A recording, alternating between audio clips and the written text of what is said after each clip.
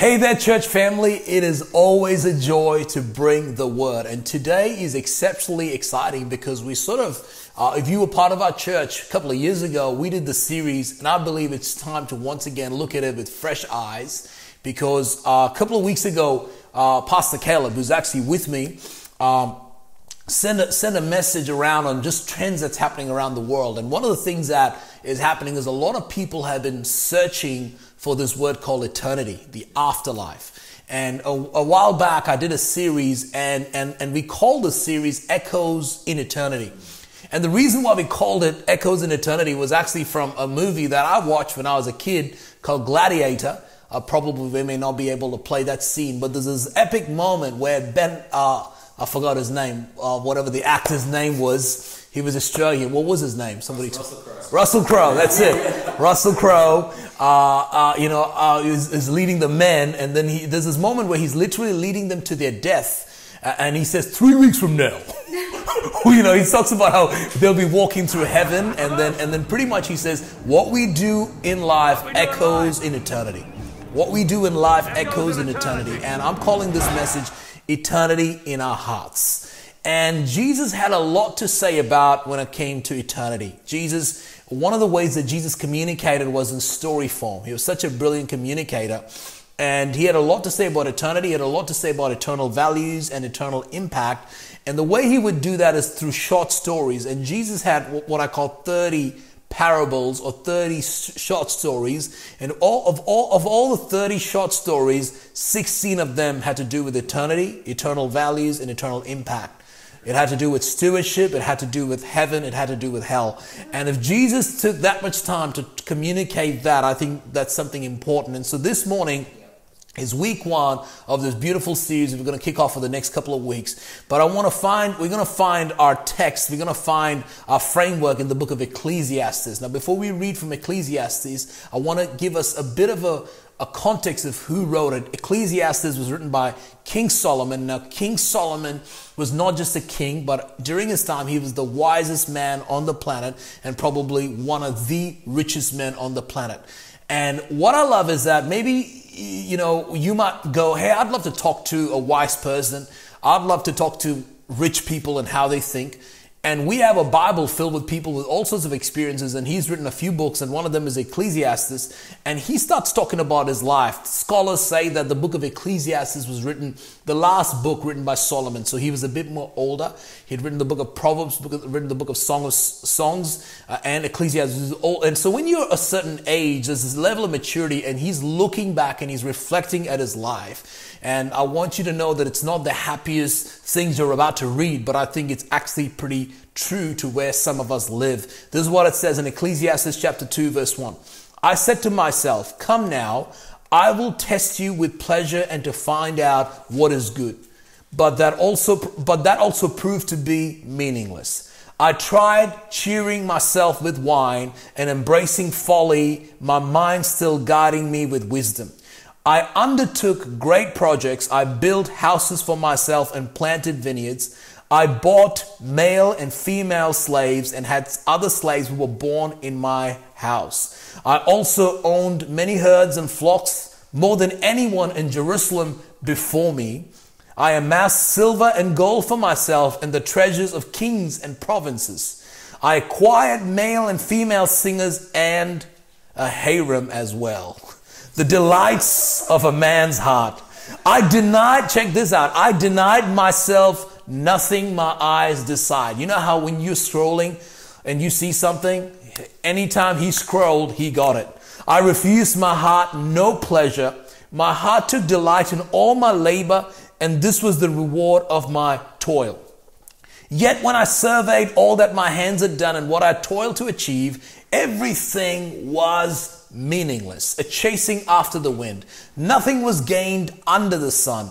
Then I turned. So all of that is not giving him pleasure. So the Bible says that then he did something else. Then I turned my thoughts to consider wisdom and also madness and folly. Then I said to myself, the fate of the fool will overtake me. What then do I gain by becoming wise? I said to myself, this too is meaningless, for the wise, like the fool, will not be long remembered.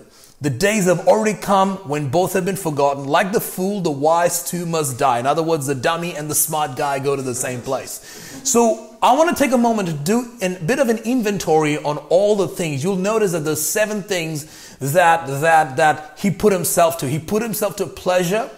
He put himself to property. He put himself to influence. Maybe if I gain more friends, maybe if I have a bigger network, maybe if I know so-and-so who is there. He bought houses. He planted vineyards.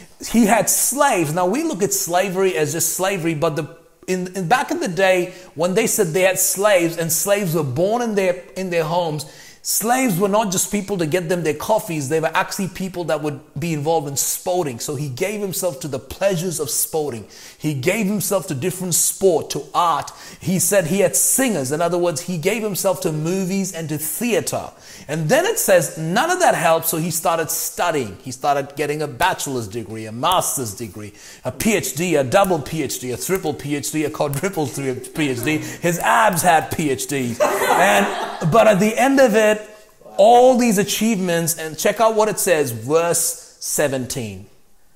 So I hated life. After all these things, he hated life. See, some of us are feeling unfulfilled.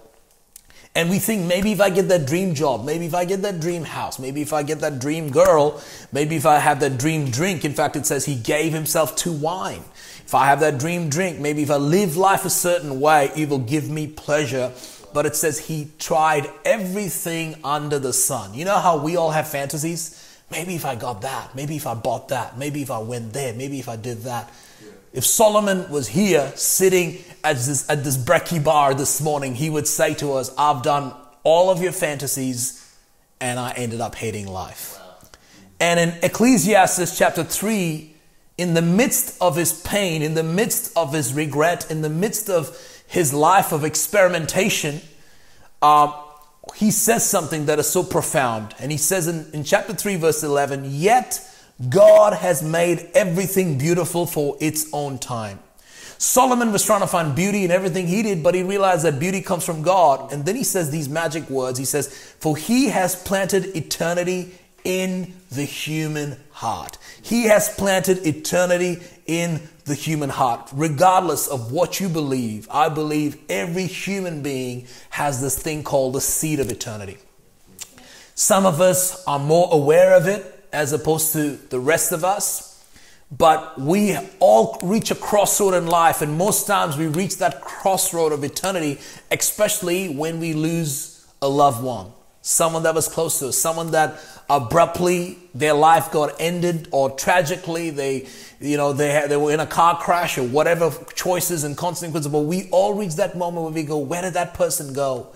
When you ask that question, you're asking questions about eternity. And so this morning I have a simple message to sort of lay a foundation on eternity. And I'm going to give us 5 keys to get an eternal focus. 5 keys to get an eternal focus, because we've come to realize that we can do all the pleasures of life and gain all the wealth we want, but that won't give us the purpose and that won't give us the fulfillment, as we have heard from Solomon. The first key is pray.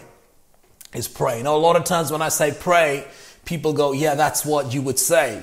But prayer is such a powerful thing, because prayer is not just a thing that we do out of ritualistic obligation, but prayer is a process where heaven becomes your reality. Prayer is the process where we touch eternity. Anytime I pray, I'm not just on this planet. I come in contact with an eternal realm.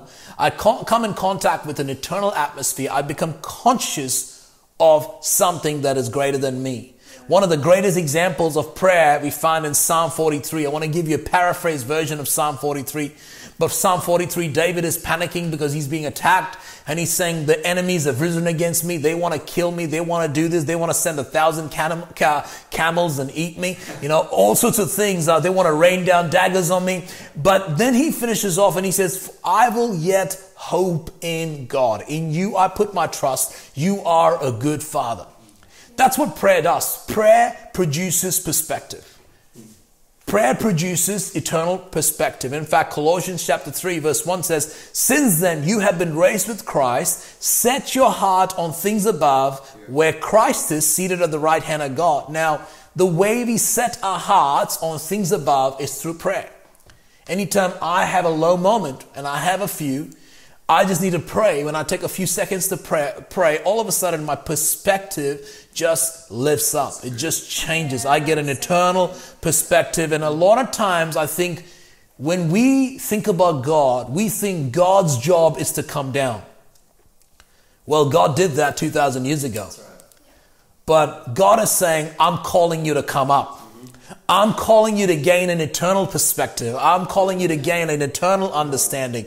And God is saying, if you maintain that perspective, it sets you up for life. And if I can speak to every young person watching me right now, I find that it's mostly older people that talk about eternity.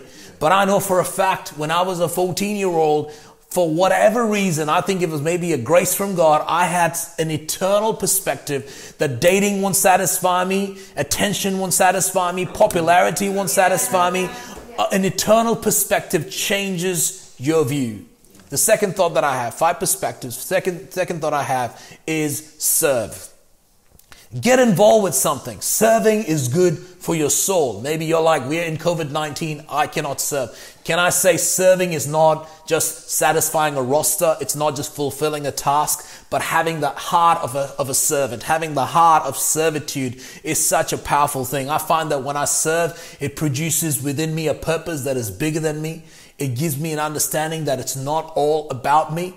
I find that when people are struggling in life, in marriage, in relationship, most times it's because people have begun to think a bit inwardly, and it changes and makes it so difficult. But when you begin to serve, it literally changes your perspective. In fact, I want to share a passage of scripture from John chapter 6, verse 27, where it says, do not work for food that spoils. If you're from Brisbane, that's saying do not just work to buy from Coles. If you're in Dubai, it's saying do not just work to buy from Carrefour, whichever place you're watching from, but for food that endures to eternal life. Do not work for food that spoils, but for food that endures to eternal life, which the Son of Man will give you, for on him God the Father has placed his seal of approval. What am I trying to say? I'm not saying it's a sin to shop at Coles. We got to get food. We got to get groceries. We've got to have a life. We've got to get resources.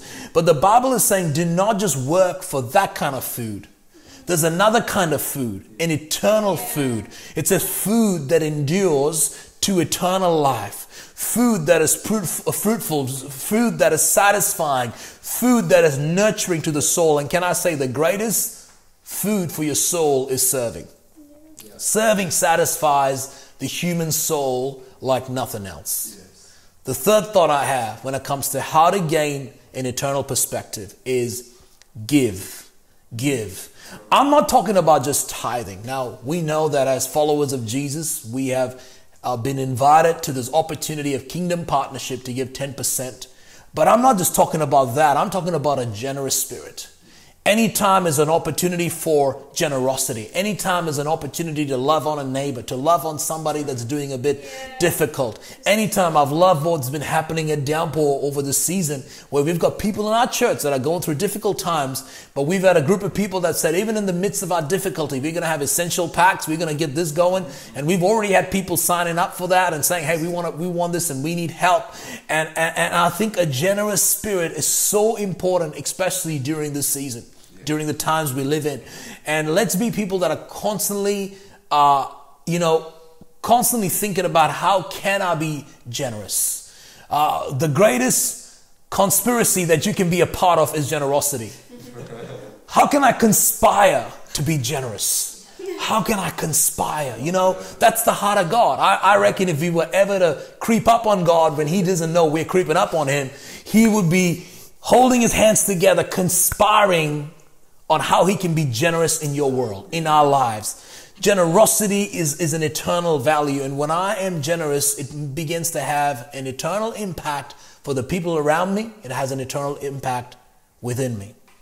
Number 4, whichever number we're on, I think the 4th way is to share Christ. Share Christ. Some of us are excited about being followers of Jesus, but I think in the middle of our excitement, we have lost the purpose of what it is to be a Jesus follower. And one of my prayers is always that God never make me a professional Christian. And especially for those of us that have been sort of followers of Jesus for a season, we can be professional. You know, we've got our Christian language around it. We've got our Christian dues around it. We've got our Christian duties around it. But let me never be a professional Christian. Even just this week, I was getting a haircut. And as I was getting a haircut, I said, you know, and I was getting a haircut, if I can be honest, just because we were getting videos done. And as I was getting this haircut, I said to the person, do you know why I'm having this haircut? And I literally started sharing just from where I was sitting about what we do. And then I literally just pulled up YouTube and just did a scroll. I'm talking about this took me 10 seconds. Did a scroll, and this person saw our videos and said, this looks so nice. And I knew that God had done something, because on my way out, this person actually took their notebook out and said, can you tell me the name of your church? I'm going to look it up. Can I tell you, it is so simple to share the love of Jesus. It doesn't have to be complicated. It doesn't have to be, you got to come here at 10:30 if you got to do this. No, it can just be simple as dropping a seed. And it is so important, because here's the thing about sharing Jesus. I want you to know that the only thing that you can take with you to eternity is not your car, it's not your career, but it's people. Yeah. The only thing that I can take with me into the next life is the person sitting next to me. And sharing Jesus is so powerful, because when you share Jesus, what you do is you deposit an eternal seed that will have ripple effects all through eternity. And sharing Jesus is so important. And number 5, this is especially for those of us that maybe have been walking with God, or maybe you have lost that contact with God, and maybe you're sort of stagnant, or you're sort of paralyzed in your faith, is to receive Jesus. None of what I shared above really helps unless you've received Jesus. And maybe you're like, yeah, I know Jesus. I think I have a relationship. Friend, I want to encourage you this morning. Let's eliminate the shadow of doubt in this relationship. I know I'm married to Leah. I don't second guess it. I'm not thinking about it. I know and for some of us, maybe this is that moment where eternity needs to spring up in our soul, and we need to say, you know what? I want to put a stop to the indecisiveness. I want to put a stop to I'm not sure. I want to put a stop to Jesus and this. No, I want to receive Jesus. And I want to take this moment and just right now say, this is so powerful. And I just shared this list of points, which was praying, serving, giving, loving. All of these things echoes in through eternity. But I want to give a moment right now, this morning, to create what I call an echo creating opportunity. For people watching me this morning, if you do not know Jesus, or you feel like you are far from God, if you feel like you're distant from God, I want to create an echo creating opportunity. And I want to say that God loves you. And because he knew, and here's the thing about God, God is complete in himself. But for whatever reason, God felt that he's incomplete without us. He's incomplete without you and me. And he wants to spend not just this time here on earth with you. He wants to spend eternity with you. And I want to give us an opportunity right now to create what I call an echo creating opportunity. And an echo creating opportunity is just as simple as saying, Jesus, I put my trust in you. Jesus, I believe that faith in you does not just mean blessings for this life, but faith in you means a relationship and a forever partnership that takes me into the next life. Faith in you means I'm going to spend eternity with you. And so I want to just give you that opportunity. In fact, if you want to say that prayer, if you have said that prayer, I want you to shoot us a message. Let your Zoom leader know. Let us know on Facebook, on YouTube, whatever way you're watching. Because friend, I want you to know that is the most important decision you can make. That as you make this decision, this is an echo creating opportunity that will last for eternity. Why don't we pray? Father, I pray for each and every person watching. I pray that you will draw all people to you. Maybe there's a person watching that do not know you, and I pray that they would put their complete faith and trust in you.